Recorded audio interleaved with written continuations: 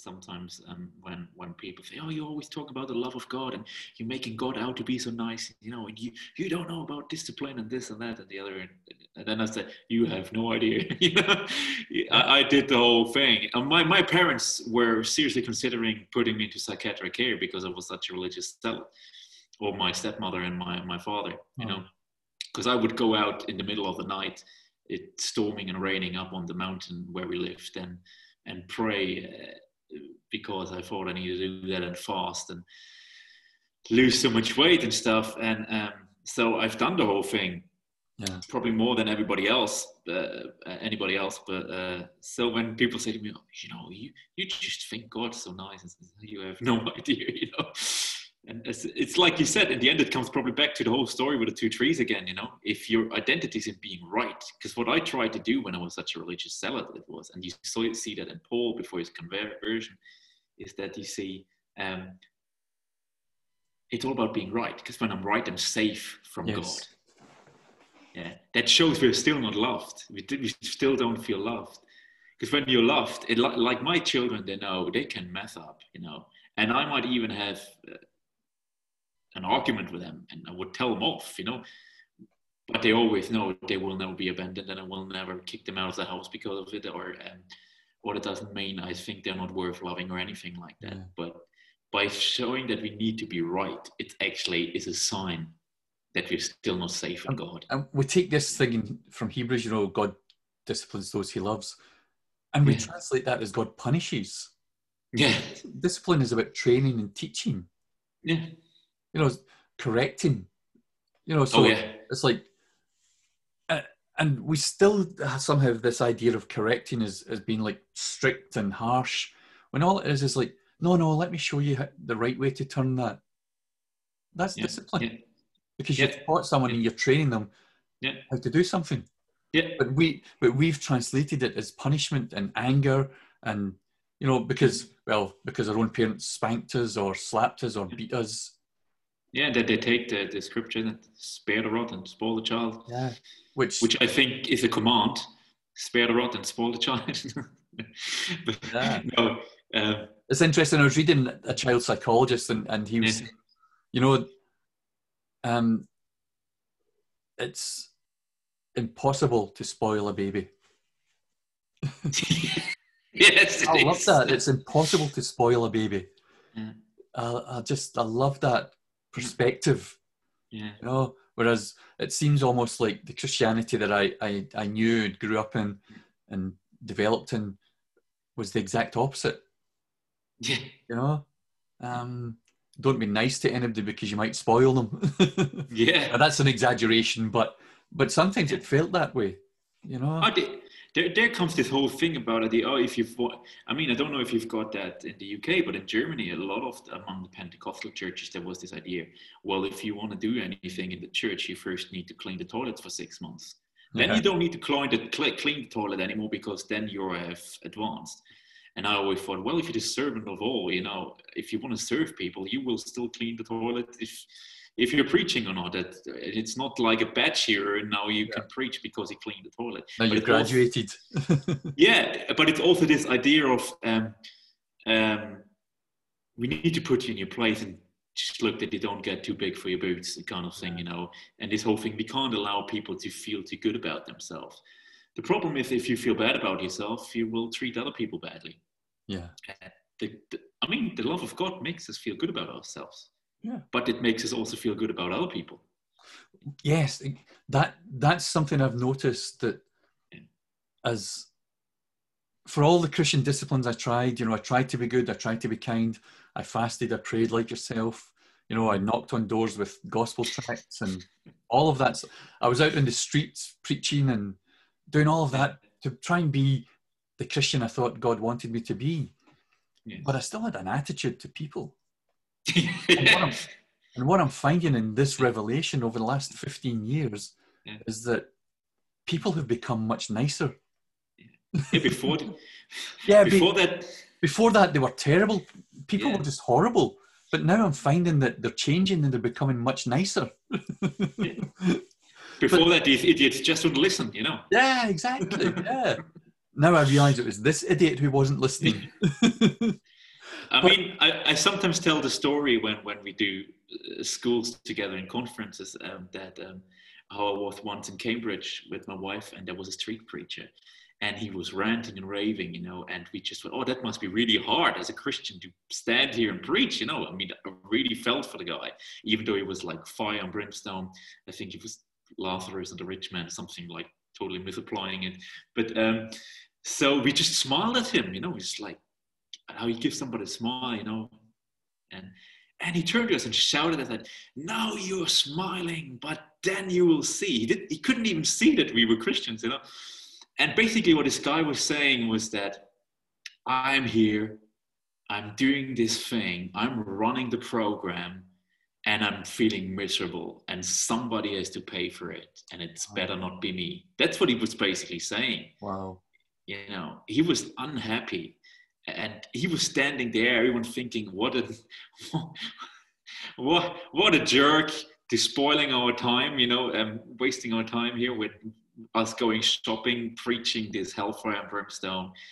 And I'm doing it, and you seem happy, and I'm miserable. Something's wrong. And my heart just went out for him, that he couldn't even see somebody smiling at him. He couldn't even see the kindness. It's like that, even because coming into this revelation, people do misunderstand. I've had conversations with people where I'm saying, like, God didn't punish the man and woman in the garden when he put them out. It was an act of kindness and love to spare them from eternal ruination. And they're coming back at me saying, no, that's not right. God is a just God. God is a God of wrath. He punishes sin. He punishes the sinner. And it's like, yeah, but sin was punished on the cross.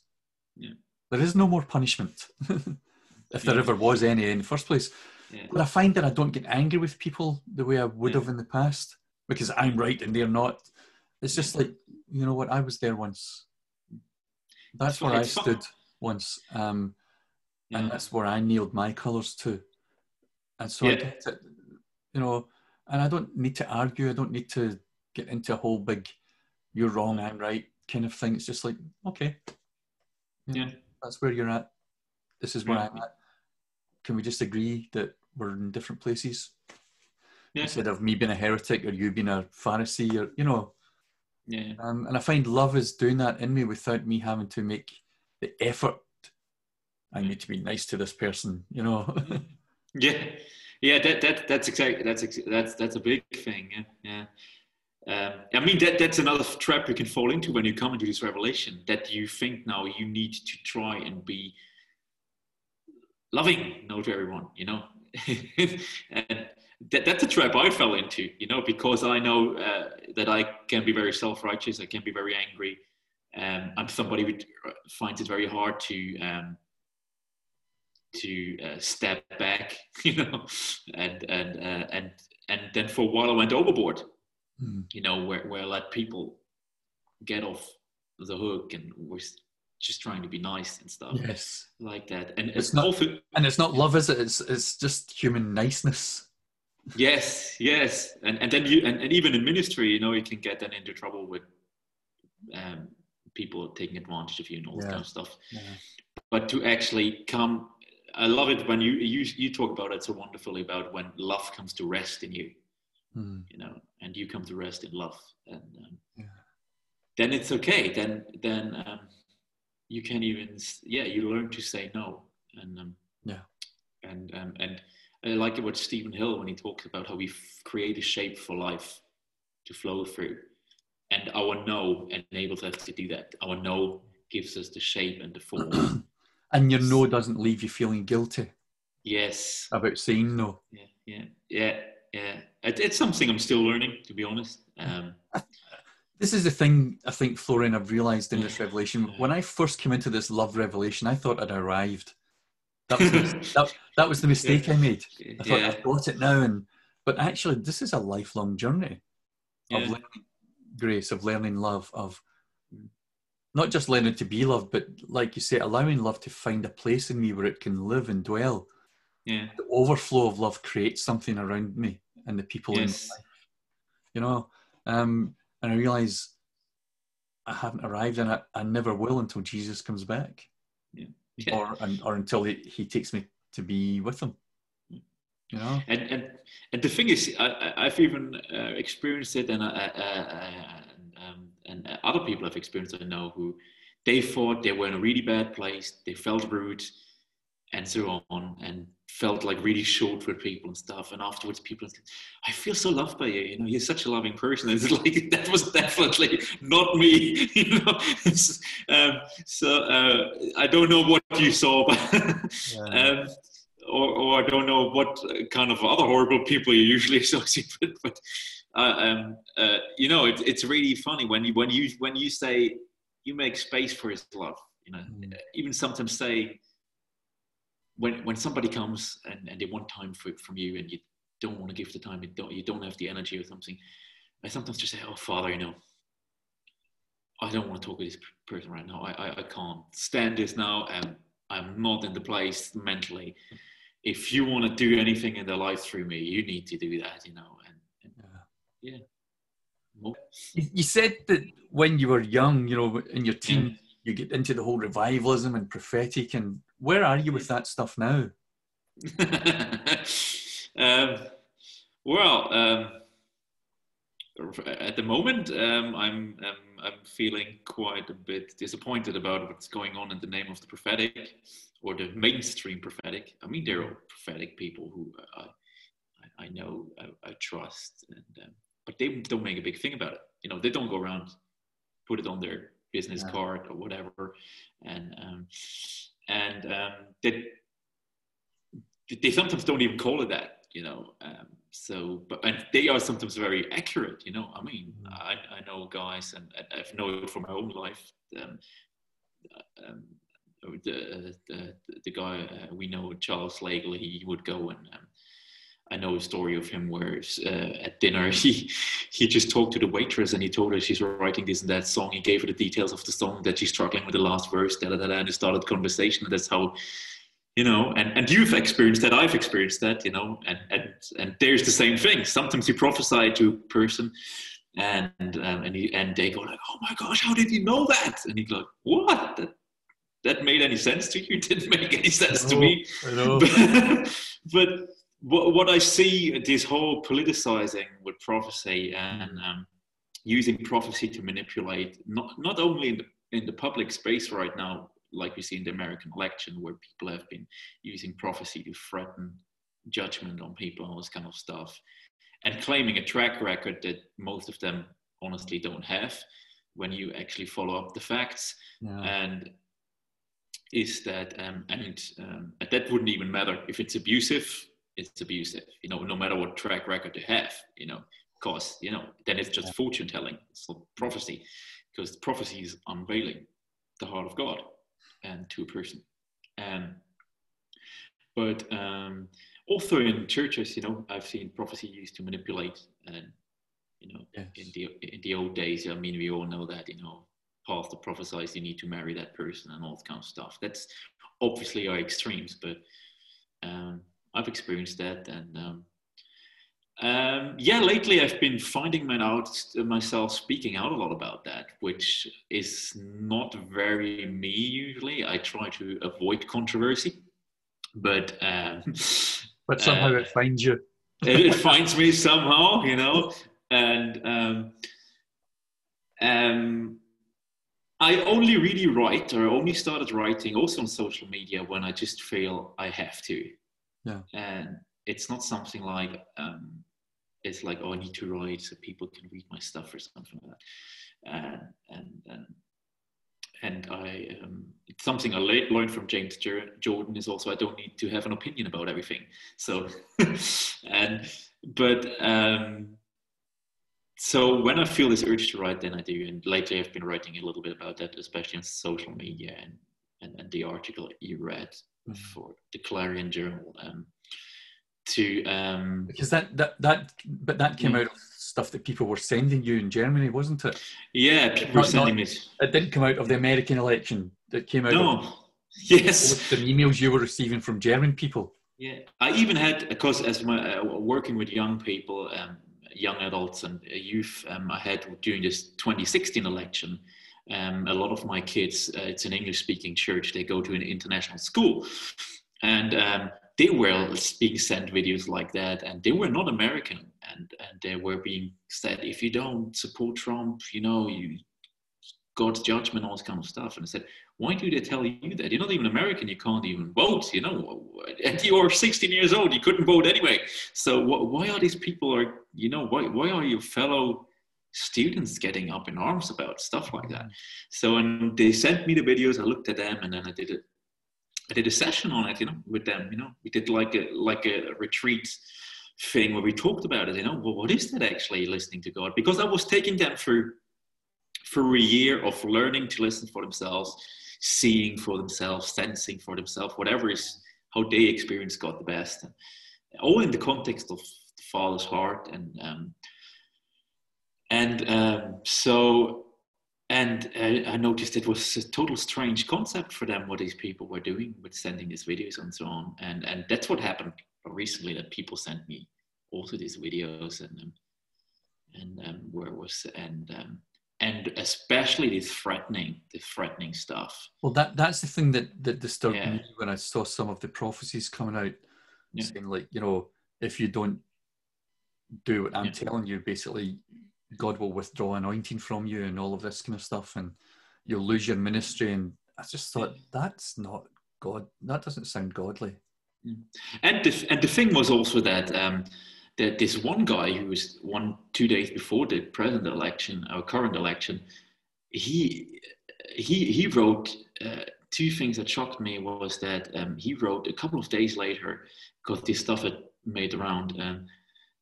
He took the scripture where it talks about, when Jesus was crucified, when it says at Psalm 2, and the nations stand up against the Lord and his anointed one. He took that scripture and applied it to the current president, and he's the Lord's anointed. And I thought, wow, that's really bad. I mean, that's, the word Antichrist means instead of, not just against. And these people really need to watch it, what they're doing there. And then he wrote, if the election doesn't turn the way like they want it, people should take up weapons and march to Washington. I saw that. Yeah, that was this is insane. And yet, Jesus is the one that said, "Peter, put down your sword." yeah, exactly. And Jesus said, if I would need someone to fight for me, I could call 12 legions of angels, is it? But somehow we think we need to help God out. And I mean, that sounds not probably very harsh, but sorry. This kind of attitude is the same like ISIS or something like that. It doesn't go our way. You don't worship the God we want to. You revolt. We revolt and kill you. Yeah. And then what really is difficult for me also to see is this doubling down now on the prophecies and saying you're all wrong. So there wasn't. Well, to take the American election for example, regardless of which side you're on. Some people prophesied a landslide for Biden. Some people prophesied a landslide for Trump. But the fact is that neither of them had a landslide. Yeah. So now they're doubling down and saying, but God is going to change it. Yeah. And it's just, I've even seen someone say you got it wrong. Exactly. I've even seen someone who said a landslide in the spiritual is not the same as in the physical. It's like, so you use all meaning of words. And communication. You can say anything. Because you got it wrong doesn't mean you're a false prophet. That's not what I'm calling people. I'm not saying false prophets. I'm just saying, can you not admit that on occasion you got it wrong? No. The thing is, not admitting and twisting the narrative, that might make you a false prophet. Yes. That's a danger. Yeah, and I don't mind people getting it wrong, and I've sometimes just wished that people wouldn't go up about, we are the prophets, we are this, we are that, fully knowing there are people out there who are prophetic out there who don't make such a big hoo-ha about it. But the problem I've got, Florian, is, Paul clearly says that the utterances of prophets should be weighed by other prophets. Yeah. But when other prophets speak, they're shouted down because they don't have the big public profile. Yeah. If they weigh it up and say, that doesn't feel like the Lord to me, then they're shouted down. the fingers pointed at them and they're told that they have a lying spirit or whatever, you know. Yeah. I mean, I remember in the 90s, prophecies in the UK, you know, about, you know, come 1991, there will be worldwide revival all over the United Kingdom. And it didn't happen. And again, instead of saying we got it wrong, they doubled down and said, yeah, but it happened in the spirit. Yeah. But yeah. So what, you're just saying we're pagans who can't see in the spirit, you know? Yeah, that's exactly right. And it's building this hierarchy, and that's what I have a problem with. Yeah. It's building this hierarchy and this elitism where then those who are in the inner circle, they just prophesy among themselves, clap each other on the shoulder. And actually what the danger is, that the voice of the Father, the voice of Jesus, is being people shutting down. And in the church, and we had in the recent decades, we had the voice of Jesus restored to the church, listening to him for ourselves. And these guys basically saying, no, if you don't listen to me, you're not listening to God. Then the people start questioning their own ability, basically not walking out their sonship, but listening to all these guys. And when they get it wrong, they're not even admitting it, and not admitting that they, like everybody else, trying to figure things out. Like they're pretending they're closer to God than everybody else. And the thing is, even the Old Testament prophets said, you know, that they didn't know Jesus and everything else, but they prophesied that in that day, people will hear God for themselves. They'll no longer need their neighbor to say to them, this is what God is saying to you. Exactly. Because they'll hear him for themselves, because he'll be indwelling them. Yes. You know, they prophesied that. Yeah, they prophesy that. But we're trying to take that away from people with... Now, don't get me wrong, I believe in the prophetic. I believe that yes. And there is a genuine ministry of the prophetic, but it's almost like it's being used to take away from people their ability and their right to hear God for themselves. And that's where you will actually mature and a real prophet. They will always lead you to the Father. That's what Jesus did. They will always lead you into your own relationship with him. They will not make you dependent on themselves. If somebody makes you dependent on themselves, turn around and run away, because they are not mature enough yet. They might even have a genuine gift, these people, you know, but they're immature. And just because they got a platform and a good website doesn't, and have the ear of certain people, does not mean that actually they're mature in their gifts or in even in the character. And especially if they speak out threats. I mean, that comes back to the whole being right or being loved thing. You know, if you prophesy something and it doesn't come to pass, just go and say it was wrong, you know. But for me, again, it falls back to our understanding of who God is. Yeah. Does God really threaten people? Do this or else? I No. don't think he does. I don't believe that he does that. You know, No. And the way people have interpreted it, you know, because it says to Jonah, you know, like, go to Nineveh and stop me from destroying it. Well, no, he's warning them that destruction will come upon them because of the way they're living, not that he's going to execute destruction on them. No. You know? And I think today when we point the finger and say, God says if you don't do this, he will remove this and he will do that to you. And I don't believe that's the voice of God. You know? No, usually those people I encounter in my personal life who do that, they've got a lot of stuff going on in the background you don't want to know about. Yeah. Well, I think, you know, for me, what little I've learned of the prophetic in my own life is that you prophesy out of what's in your heart. Yeah. And so if I have an idol of, you know, I don't know, I desire to be a millionaire, then I will prophesy along those lines because that's the idol I've put in my heart. You know, if the idol in my heart is to put up a president who claims Christianity as his own religion, and I will prophesy in favor of that person because that's the idol I've put in my heart. Yes. You know, I think if we put the angry God in front of our eyes, then we'll prophesy through that vision of the angry God. You know, so I think we need to be very careful about our own hearts when in that ministry because there are people who are vulnerable and who will follow the advice of someone who is known or calls themselves a prophet. Yeah. And that can be to ruination, to destruction, because what's in the heart of the person prophesying, you know? Yeah. And the thing is, that those persons, even they can have a genuine gift, but they will perceive and interpret what they see and hear through that lens. So I don't even doubt that some of these guys might have really heard or no, seen I something. don't doubt that many of them have got genuine prophetic gifting. Not at all. It's but just, when you have something in your heart that you hold dear and you're clinging desperately to, that will influence how you prophesy. It just disturbs me when people don't allow you to critique or question the validity of some of the things they say or do. You know? And I've been there. I've been in that place where I'm so insecure and so broken, and I desperately need to be right and approved, that for anyone to question me and my beliefs, my actions, my whatever, it's to admit it would be devastating for me. And so instead I go on the attack against them and show them that they're wrong, even when they're not. That's the scary thing. You know.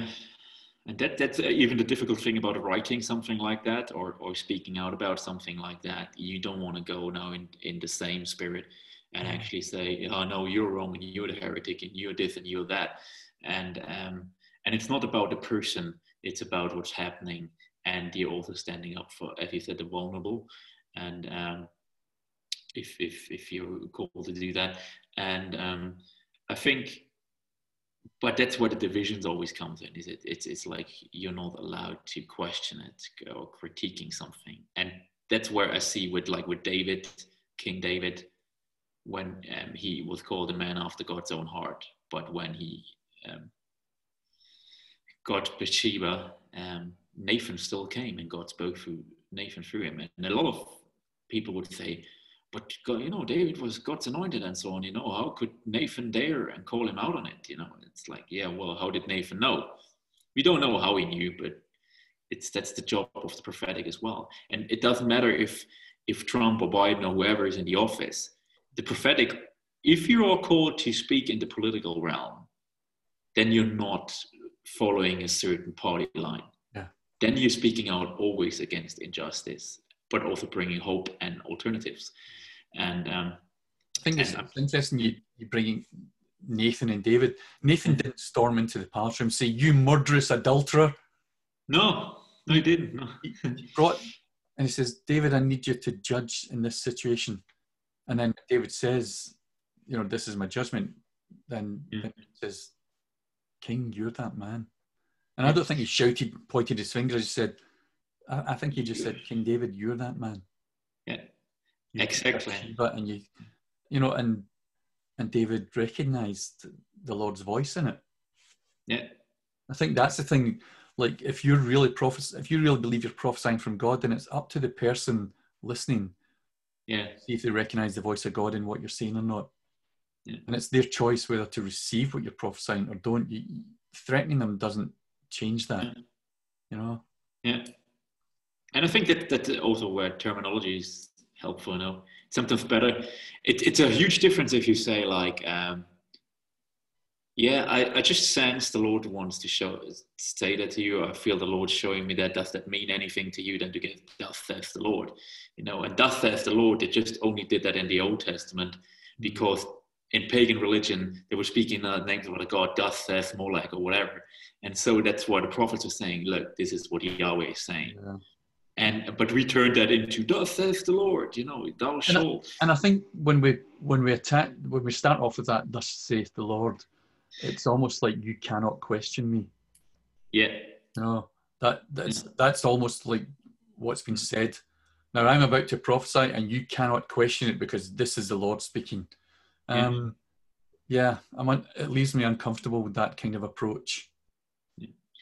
And I think what we also need to see is that the prophetic in the New Testament, in the Old Testament as well, but especially in the New Testament, it's always in the realm of community.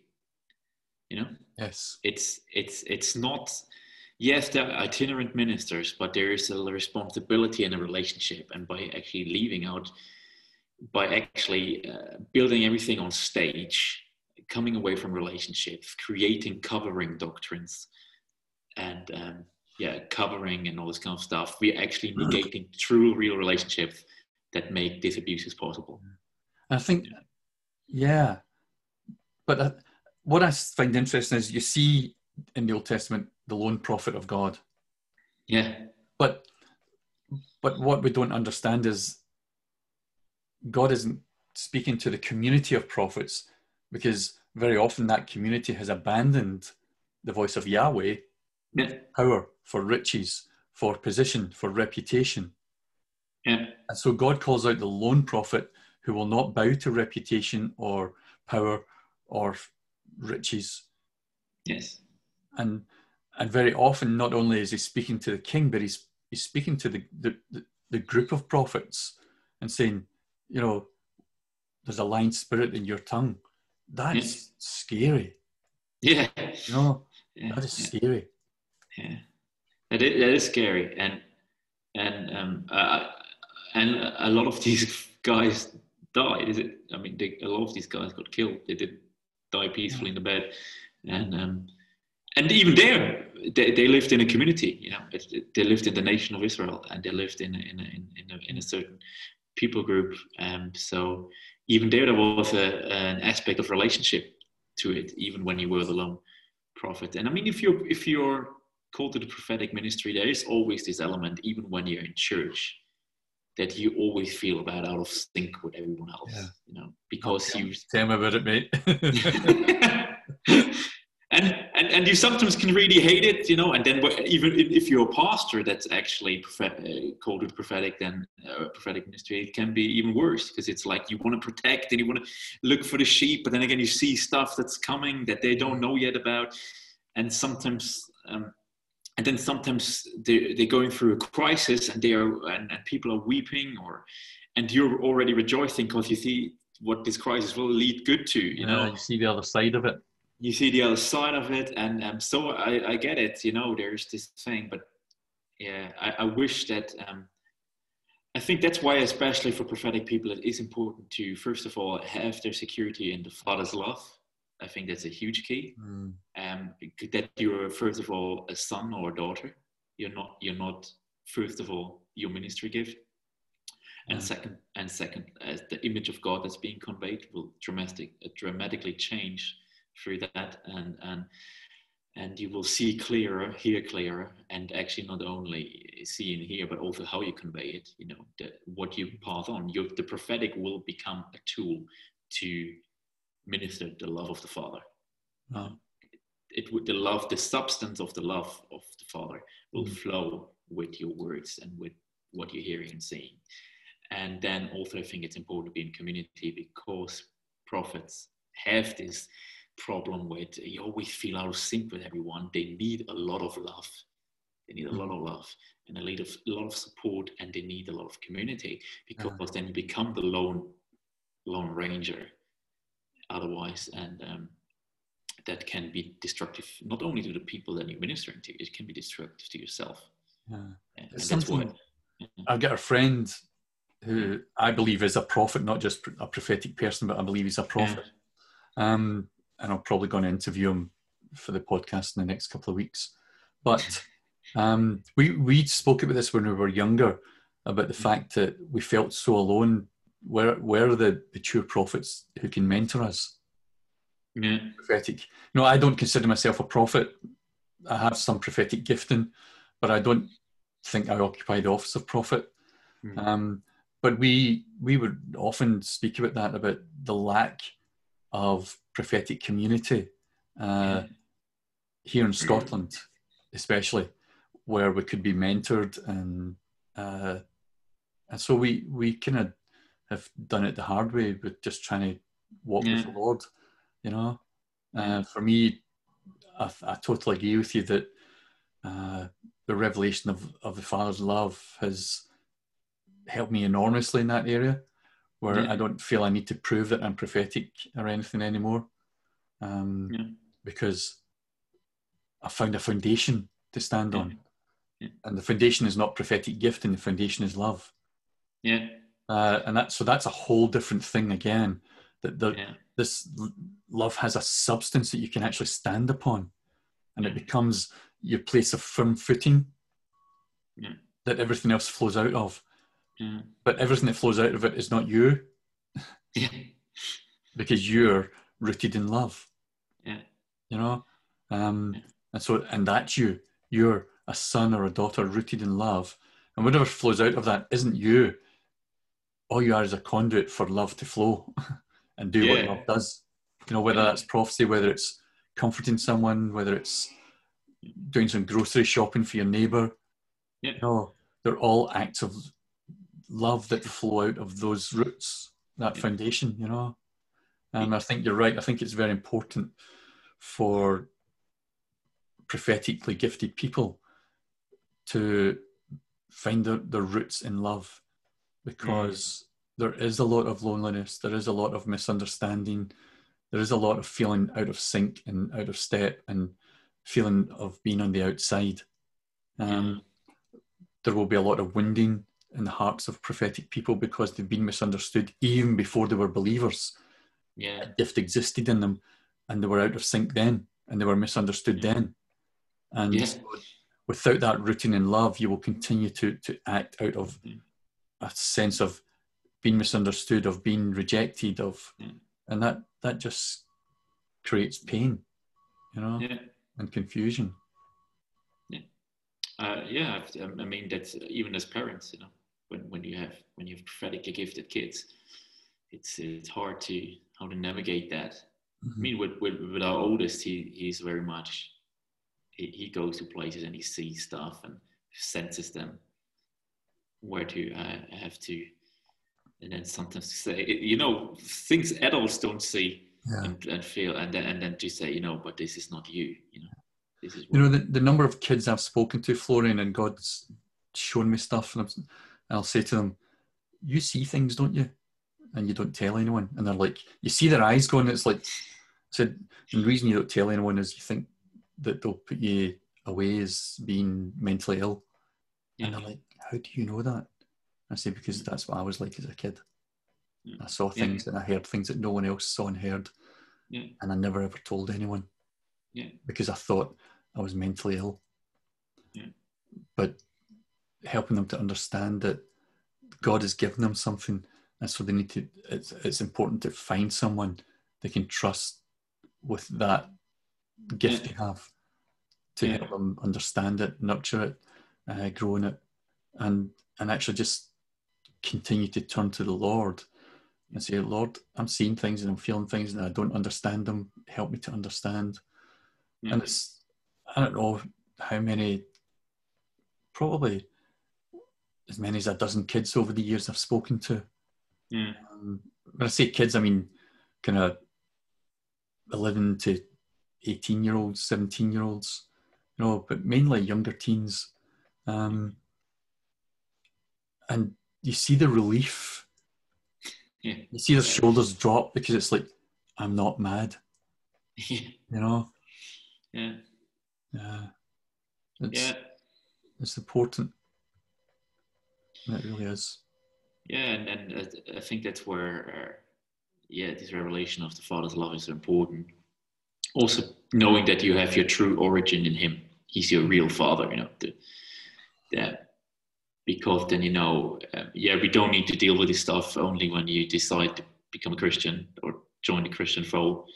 But He's already invested all this stuff in you, and He wants to relate to you now.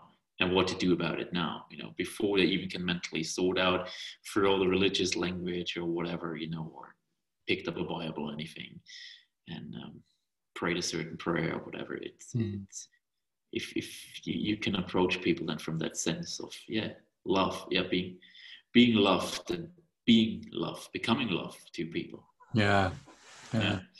Wow. And again, I think it's back to that whole thing that's a lifelong journey, isn't it? Becoming love. Not just being loved yourself, but becoming love.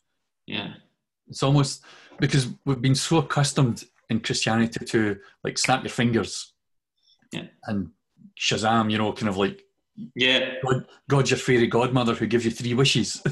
And like, I want to be loving, or I want to be, you know, whatever. But actually it's a lifelong journey of learning to be loved and allowing love to so captivate us that we start to become love itself. Yes. And I think that's what, when the Bible talks about all creation groans and so on for the unveiling of the children of God. Yeah. That's one of these examples where you can take wonderful scriptures and you can turn them into, we're going to take over the world and we're going to show everybody and this and here and there. But if we think about God as love, it's basically saying the unveiling of the children of love, and we are. Love is God's nature, and as His children, it's our nature, and we are supposed to grow in that nature. We become participants or partakers in the nature of God, like Peter says. Well, Peter says that, doesn't he? We become partakers of the divine nature. Yeah. So what the creation is waiting for, or is struggling for, is that we come into this acknowledgement of who we are and live that out in relationship with our origin, with our original parent. If you listen to Twitter, Facebook, blogs and podcasts, everyone's talking about the need for love in the world. Oh yeah. That's the buzz just now. It was the buzz around the whole horrible affair with George Floyd. It's the whole thing just now. People are just saying, we need more love in the world. Yeah. And I think that links into that scripture you're saying, people, the whole of creation is groaning. And I know people say creation is the trees and the flowers, but that's not true, because the word creation, the word that's translated creation, is the same word used in like Matthew and stuff to speak about unsaved people, if you like. Yeah. So it's speaking about people as well as the physical. Yeah. It includes creation. everything, yeah. Yeah. And so there's this groan and desire for love to be revealed in the earth. Mm-hmm. And I think I love that, the way you put that, Florian, that actually they're waiting for the children of love to come and show them what love really looks like. I mean, that's what it means, Jesus being the firstborn, isn't it? I mean, he brings many brothers and sisters into glory. And there again, it's about the unveiling of the glory of the children of God. Mm-hmm.